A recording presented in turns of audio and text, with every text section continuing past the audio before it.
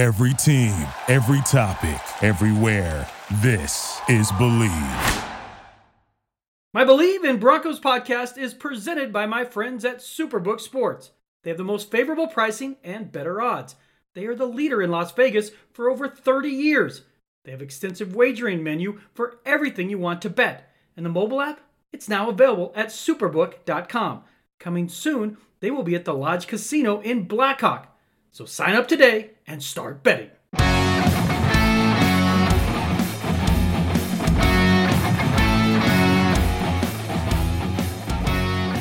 Welcome to my Believe in Broncos podcast. I am your host, Troy Rink from Denver 7. Hope you're having a wonderful day. Appears the rain has finally decided to go away. The sun was a diva all Memorial Day weekend. Decided to peek its head out around 7 p.m. in at least northern Colorado on Monday night. It was taunting in the way it did it. But obviously, sunshine is ahead. We're going to have a warm summer as we always do. And reasons for optimism, not only for the weather, but for the Broncos. On Tuesday, we were able to view practice for like 30, 40 minutes, which is unusual during the offseason. We don't get much off-season time to see this team just because of the way the NFL restrictions work. So on today's show, I'm going to tell you about some of my observations from Tuesday's workout and about a couple of players specifically. That's Jerry Jeudy and Pat Surtain. They have a common thread, Alabama. But it's not just that. There's more to it than that. But on today's show, we're going to cover that. And then upcoming this week, I am going to talk with NFL Network absolute superstar James Palmer as we're going to break down some of the Broncos stuff. And also, where does it stand with Aaron Rodgers now that it's June 1st and the possibility of trading Aaron Rodgers becomes at least more manageable from a salary cap standpoint? But it does not appear that the Packers have any more inclination to trade him now than they did on draft night. And that situation bears watching. I believe it's going to drag out all the way into training camp. And I think the Packers are going to try to see if Rodgers has the stomach to hold out from training camp and feels like he'll never play a game there again. And if he does, then that's when they might say, you know what? We've had enough. We're going to get our haul for him. A couple of first rounders, maybe a couple of seconds, couple of players, and move on. But as of now, even though the calendar has turned to June, there is no change in the Broncos and Aaron Rodgers situation. They are a fit. We know that. They are prepared to be nimble. I know that from sources. And they also have the salary cap room. So it's something we have to keep an eye on. But what we kept an eye on, and me specifically on Tuesday, were two former Alabama stars. And let's start with the one that played with the Broncos last year, and that is Jerry Jeudy, the wide receiver. You all know I was bullish on Jerry Jeudy from the moment they drafted him. I've said this. He's better in space than NASA. That's the kind of moves he has. This guy runs great routes. He has the potential to be a superstar. He was breaking ankles again in practice on Tuesday. But we all know that he had an issue with drops, and that's something that he addressed this offseason and that we've been able to see in our limited viewing periods. But I want to address something with Jeudy, because while I understand the criticism because of the high expectations, there is this sense that Jeudy was somehow this large disappointment, and I would disagree with that. Number one, he's playing with three different starting quarterbacks as a rookie receiver. No Courtland Sutton, which he was missed not only from a production standpoint, but a leadership standpoint. Courtland Sutton in the huddle, Courtland Sutton on the field, Courtland Sutton in the locker room could have made a difference for Jerry Jeudy, who was frustrated at times last year with his lack of targets, with his own performance. I just think it would have helped to have Sutton there. He's back, and it is going to help because it's going to create mismatches. But on the subject of Jerry Jeudy and this idea that he somehow was this large disappointment, he wasn't. He wasn't. And I'm going to go through a few stats here, so bear with me. But when we look at NFL rookie receiving yards leaders in 2020, Jeudy finished sixth on that list. It goes Justin Jefferson, CeeDee Lamb, T. Higgins, Chase Claypool, and then Jeudy. And he had 856 yards, only had the 3 touchdowns. That would be the one thing I would say was a disappointment. Some of that was on the quarterback play. Some of it clearly was on Jerry Jeudy and the drops, a situation we will address here later in the podcast. But 52 catches, 856 yards, 16 and a half yards per catch, that's a healthy number, and the 3 scores. I think going into the year, I predicted he was going to be around 60 catches, 900 yards, 6 touchdowns. He didn't quite make it there, but he certainly was a factor. And when you look at, in terms of Broncos history, Jeudy was second all-time in receptions by a rookie, second only to Eddie Royal, who had 91. Man, that's a big number. In 2008, I was not covering that team. I was still covering baseball at that time. But Jeudy, 52, is the second most receptions by a Broncos rookie. And he also had the 856 yards. That was second.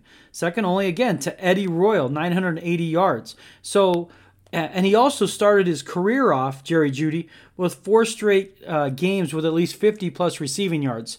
I bring all of this up because the talent's there. I'd say this, faith is believing in what you haven't seen. You don't need to have blind faith in Jerry Jeudy. It's there. You see it. You see it in the games. We've seen it in the practice field. I saw it on Tuesday. That's how good this kid is.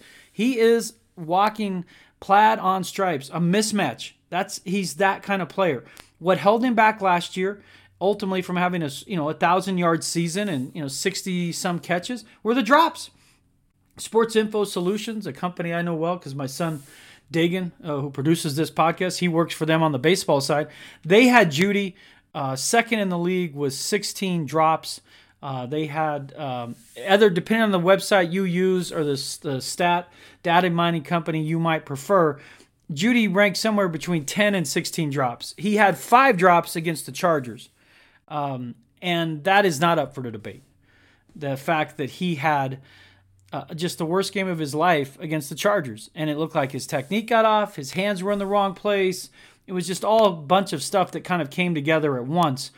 And I said after that game, I still think he's going to be fine because he played at Alabama. He's always been a worker. This is who he is. He's not someone who shies away from adversity. He might show his frustration. I don't mind that. I don't. The modern day athlete, they live on social media. They express things we've never heard publicly from other players of different eras. We just see it and hear it more now. I don't have an issue with that. I mean, receivers by nature, that position. I mean, that's just kind of part of it. But he's never shied from adversity. And that next week against the Raiders, he had one of his best games, and including a 90-yard plus touchdown from Drew Lock that shows you the kind of talent he has. And he finishes strong with, again, the 856 yards, second most in Broncos history as a rookie. The receptions, second most in Broncos history. But we had a chance to talk with Jerry Jeudy as the press corps, and I asked Jerry a couple of things, one lighthearted. If you remember this offseason, and you can find this on Twitter, on his social media feed, there was video of Jerry in his he lives somewhere in the Denver metro area. I don't know where, and it's not important, but he was in his Broncos warm-up top, shorts, Broncos shoes, running through his neighborhood with his helmet on. And I was like, man, did you lose a bet? So I asked Jerry about that. What was the impetus behind him running? Was it some altitude training, or what was behind that moment? And also, but more importantly, what did he see when he looked at the film and regarding the drops? And what did he see? What is the key for improvement? And I was able to ask Jerry those questions today, and his answers, frankly, were candid. No, I see what happened was I came from training. I was training, and I felt like, man, I need some conditioning. So I was already home when I thought about it. I need some more conditioning. So I just threw my helmet on, went out there, and just ran. That's basically it. It was nothing. I ain't planning to go out to go outside running day. It just happened like that. Did anyone say anything to you? The neighbors or anyone say anything? Yeah, a neighbor came, like you can see on the video, a neighbor came and just tell me her name and was talking and stuff, introduced herself, stuff like that. So that's it, really. And again, I know how hard you worked in college, and now when you went back and watched the film, was it a technique issue on drops? It looks like we see a guy, you just nails right now. Did you go to the jugs machine? Did you alter anything from technique? What was the process after the season when you look back? Mostly concentration and focus on the ball. I'll be so quick to catch and run and hurry up and make a play instead of catch first didn't run. So that's mostly what it is. Just try to make a play too fast and not focus on the bigger picture, which is catching the ball first. So you can see Jerry Jeudy, the self-awareness is there. You know, he looks back at the film and sees a guy that's trying to do too much. And it's not uncommon. I mean, the joke is with rookie receivers is they're trying to turn every 5-yard catch and take it to the house. 5 yards into 90 yards. That works in college. That works when you're Alabama versus Vandy. It might work against Alabama versus Clemson. It does not work in the NFL. You have to catch the ball first. It's all about possession, moving the chains, keeping drives alive. And sometimes you have to just take the 6-yard catch and then create a 2nd and 3, 2nd and 4. It started in the opener at Tennessee where Jeudy took his eye off a ball and what would have been a huge gain, might have won that game.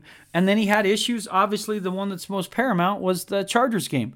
That looked like that went from taking his eye off the ball concentration to a technique issue. But what we've seen in our limited viewing in a couple different viewing periods, Jeudy is really focused on watching the ball into his hands. You can see it in his drill work. You can see it when he catches passes from both Drew Lock and Teddy Bridgewater, that he's just focused on watching the ball into his hands and then make a play. And it sounds simple. It is simple. It's just different at this level because everything is, you go from dial-up to wireless in the NFL. Even guys who played in the SEC. The NFL, everything happens faster. And sometimes your mind speeds up, your heart rate speeds up, and you're trying to do too much. And in the process, you get away from the basic fundamentals that got you there. And you can see the improvement with Jeudy. He was asked about the quarterbacks, the differences between Teddy Bridgewater and Drew Lock. And Drew, he said, throws more of a line drive, a harder ball. Teddy has a bit of more of a floater, more touch. Easily the best play of Tuesday's practice was Teddy Bridgewater connecting on a long pass to Jerry Jeudy for a touchdown. And Jeudy had another mid-range 15, 20-yard first down where he was taunting the defense because the defense was getting after it. It was spirited at times. And that is the reason I say it's of note regarding Bridgewater completing that pass is because of the fact the one thing that was lacking with Jerry Jeudy's game last year was the deep ball. And he and Drew Lock, there was not a worse pairing in the NFL last year than Lock and Jeudy. They could not get on the same page. And for me, I do side on that with more blame on Lock because he had trouble getting air under the ball. If you go back and look at some of those, they were too linear. They're just the line drive. They needed to have a chance to throw it up and go make a play. And Judy's kind of one big play on a deep play, frankly, was the 50-50 ball that Brett Rippon threw him against the Jets when he got a touchdown. And that's one thing that was lacking in that chemistry between Lock and Jeudy. And we've seen it, and I've seen it early a couple times between Bridgewater and Jeudy. Does not mean Judy's winning the job, Bridgewater's winning the job because of that. But it is something to file away. Because if this offense is going to be what they need it to be, the reason Pat Shurmur was hired in part was because of his willingness to throw the ball downfield. When you look at his last year with the Giants as the head coach and his completions and attempts over 20 yards in that regard. Well, you can't be that offense and that coordinator if you can't connect on the deep ball. So keep an eye on that because Drew today looked like he was pressing a little bit to me. And pitching, they call it like aiming, like you're trying so hard that you lose some of your athleticism and athletic ability because you're just trying so hard to get a ball into one spot. And in pitching, you say like, okay, you got to let it go, be free. Stop aiming the ball and stop trying so hard, just let it go. And again, it's June 1st. But the one thing I did notice, both in practice throws and then in the drills, is Teddy Bridgewater hit the deep ball connection to Jerry Jeudy, something to file away. But he was not the only Alabama star to put on a bit of a show at practice. And this other player has done well from the moment he stepped on the field. And we'll talk about him after the break. My show is presented in part by Hoggett Injury Law. With us, it's personal. Speaking of personal, let me tell you about my friend Darby Hoggett. I've known Darby for about a decade, coached his son in travel baseball. We used to hang out at games, talk about sports, especially the Denver Broncos. He's a big fan. We have become good friends. In fact, many of his clients have become his good friends. You don't even have to pay Darby up front. If your case goes as planned, Darby will be the one writing checks to you. If you've been hurt in a car wreck or injured at work, give his team a call at 1-833-HOGGET. That's 1-833-HOGGATT. Or find out more, visit their website at www.hoggetlaw.com. Welcome back to the Believe in Broncos podcast. I am your host, Troy Rank from Denver 7. And it is that time of the offseason where we start grinding away a little bit. We're getting closer to training camp. We're 100 days away from the beginning of the regular season, if you can believe it. And the first ever regular season of 17 games. So there will be no 8-8 teams this year. Will there be a Broncos team with a winning record for the first time in 4 years? Will there be a Broncos team going to the playoffs for the first time since Super Bowl 50? The drought is real. It has been the juxtaposition of these last 5 years compared to the Manning era is just dizzying. But there's some positive signs for the Broncos. They've certainly improved their talent level. Quarterback, we don't know yet. Again, there's a derby between Teddy Bridgewater and Drew Lock. I asked Vic Fangio about how splitting the reps and kind of accelerating that derby, and he didn't deny that he said he did a short study a couple years ago about how many snaps veterans played and young guys played in preseason, and his conclusion was veterans benefited from playing more snaps and young guys should have played more snaps. And he indicated that he wanted more snaps for Teddy Bridgewater because he's new to the system, and Drew Lock, who's still a relatively young quarterback entering his third year. So I would say look for them, maybe that first starting group in the first preseason game. Maybe they go a quarter and a half, and then that next one you go 2, and then they make a decision on the quarterback after the second preseason game. I think there will be separation, frankly, after the first preseason game, and we'll have a better idea. And the player that takes care of the ball the best, I'm telling you right now, is going to win that job because they have to go at the bare minimum 2-1 in September. Or guys, coaches, this coaching staff will not be back next year. I mean, it's because the schedule's too hard at the end. But the home schedule allows for a winning record if you start off fast. One of the reasons they could be better is their defense on paper has a chance to be a top 5 defense. Bryce Callahan believes their secondary can be the best secondary in football. For that to happen, they got to get takeaways. They haven't had enough takeaways. They've had fewer takeaways in 2 years under Fangio than he had in his last season with that Bears defense, which was the top defense in the NFL. But they are better from a talent standpoint because Pat Surtain, the rookie, has looked the part from the moment he has stepped on the field. And I know it's June, Troy, it's May. You're defending the pick because it wasn't Justin Fields. Listen, I was in on Justin Fields. I wanted him to take Justin Fields at 9, whether he played it down. Because then if the season goes sour, maybe he plays one game or he doesn't, and then you start over next year and you got Justin Fields. So I'm not defending the Surtain pick and not taking Justin Fields. I'm on record. You can find it anywhere. I wanted Justin Fields. They didn't go to that direction. They preferred Trey Lance a little more than Fields. So they had Pat Surtain ranked as their 5th best player in the draft and the best defensive player in the draft. Well, what I've seen early and in talking to players both publicly and privately, man, they are impressed.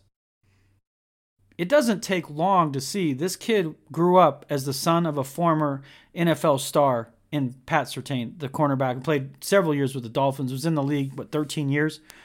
What you notice about him, his technique, he's so polished. This guy's got more polish than Pledge. I watch him and I'm like, this is a rookie? I watch him falling out of a coverage into a different coverage. I watch him playing inside. I watch him playing on the outside. And if you didn't know he was a rookie, you'd have no idea because there's guys that just walk into the league and feel ready. That's him. Now, he doesn't have the top end speed of some of the great corners, but from a technique standpoint and an IQ standpoint, there is a lot to like about Pat Surtain. And again, he goes by Pat. That's his choice. That's what he wants to be referred to. And he is doing a lot of good things early. The other thing you notice right away is just his length. They list him at 6'2", but, I mean, he looks, when he stands next to Justin Simmons, I mean, if you told me he was 6'3", I'd believe it. He is long and lanky and rangy. And last year, the Broncos' cornerback position was just absolute mess of lack of depth. When Callahan was hurt, when he went out, they were just left naked at times, especially against the Falcons. They had a couple cornerbacks out. Michael Ojemudia, and he showed some progress, but he missed tackles, and he had a tough go a couple games. But now he's a depth guy. And that's when you know your team's getting better. As a guy who could start is now a backup. And that's when I look at the good Broncos teams I covered, they had backups capable of starting. Kayvon Webster comes to mind. But if your backup is a Kayvon Webster, how good is your secondary? Oh, wow, it's really good that he can't start. But I look at this secondary now with Justin Simmons, with Kareem Jackson, Ronald Darby, Kyle Fuller, and Pat Surtain. That is a dramatically improved secondary. Surtain's going to play. He's going to play a lot, whether it's in sub packages, whether it's outside. Because Kyle Fuller, we haven't seen yet. And it's OTAs. It's voluntary OTAs. But there does seem to be a difference. It seemed like they thought he was going to be here.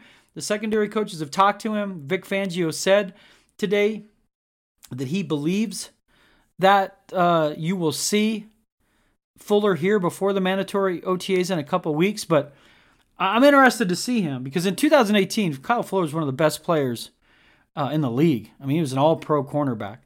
We did not see that guy last year. And he hasn't traditionally skipped OTAs. That's why it's a little surprising to me. Again, not passing judgment. It's voluntary. But it's a little surprising he's not here. I'm not surprised with Melvin Gordon. I talked with Melvin Gordon. You can go find that on my podcast, that long conversation with Melvin. But he's just not an OTA guy. He does his own thing, works out on his own. He's worked out with Teddy Bridgewater in Florida before Teddy came up here, so that's good. There's some relationship there. But I'm a little surprised Fuller's not here just because this is a kind of a make-good year for him, 1-year deal with Fangio. Regardless, he's not. It doesn't matter. But Bryce Callahan is, and he's looked good. So he was telling us today, one of the interesting things is he's not coming off rehab for the first time in 2 years. And I can't tell you how much that helps a player to not spend their offseason trying to get back to their main ability, get back to their baseline. The best off seasons are guys who are healthy and get bigger, stronger, faster, work on their technique. You can't do that when you're recovering from injury. Everything you do is based on recovery and rehab. And now you can get stronger in rehab, but the huge jump in performance is more difficult because of the fact you're basically trying to get your body healthy. And in Bryce Callahan, again, he was out there today. If he's healthy, he's a Pro Bowl type corner. And this allows them, with the versatility I think they're going to have, to move Callahan inside if they want. Because at slot, he's one of the best in the league. And they might be able to do that because of the versatility of Pat Surtain, what I'm seeing early from Pat Surtain and how he handles stuff. And I asked Callahan about that. You know, what are the impressions this young kid, this young rookie has made so far here early during OTAs? Oh, man, he's a baller. Just from what I've seen so far, you know, he has great size. He's a big corner. He's disciplined in his technique, and he's learning the defense, multiple positions really fast, which is in this defense, which is rare for a rookie. So, I mean, hats off to him. Yeah, and again, Callahan's not the only one that's been impressed by Pat Surtain. Von Miller said the same thing. Players that I've texted with privately, they're just like, man, might have got something here with this kid. You know, separate of the quarterback conversation on whether they should have taken Justin Fields or not. They didn't miss on this kid, and he's not a quarterback. Quarterback's a great multiplier. A good quarterback's worth more than a good corner. But I do think there's a reason George Payton fell in love with this kid. I mean, he was with the Dolphins when the dad was there, George Payton was, and you could tell the admiration he had for the father, and he saw a lot of the similar traits in his son, who's actually, frankly, even more athletic because he's taller and lengthier, and has length. But he's made an impression. And Jerry Jeudy, again, I remain bullish on Jeudy. That the drops issues you saw a year ago, I expect the drops to be cut in half. He's not going to get the same number of targets with Cortland Sutton, but there's no reason to think Jerry Jeudy can't have 60 catches for 1,000 yards and 6 touchdowns, and Pat Surtain to be in the running for Defensive Rookie of the Year. And if that happens, then Denver is going to be in that 9-8 range, 10-7 range. At the very least, they will have a winning record. I have no doubt about that if those two perform up to their expectations. So hope you enjoyed it. That's our podcast today. Again, I'll have James Palmer later in the week talking all things Broncos and some Aaron Rodgers talk. This podcast, it's always a blast. It's going to be a little different at times until we get into training camp.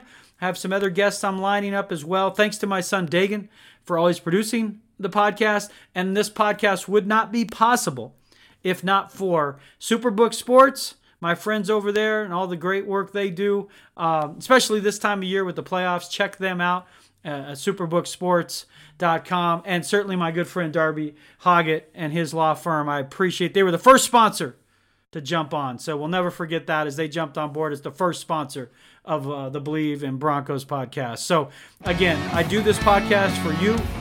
Happiness, that begins with me. Go out there and have a great day.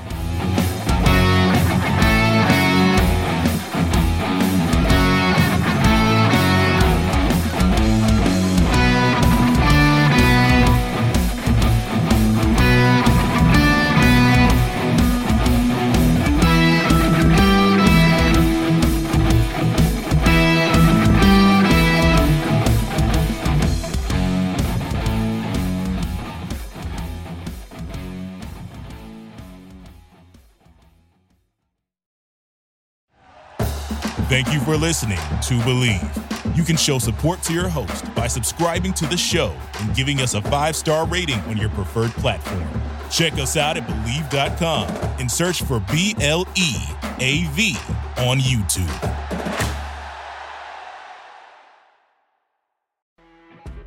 You know when you're listening to a true crime story that has an unbelievable plot twist that makes you stop in your tracks? That's what our podcast, People Are the Worst, brings you with each episode. I'm Rachel. And I'm Rebecca. We're identical twins who love true crime cases that make you say, didn't see that coming, and we hate the people responsible for them. Listen to People Are the Worst now on Apple, Spotify, or wherever you get your podcasts.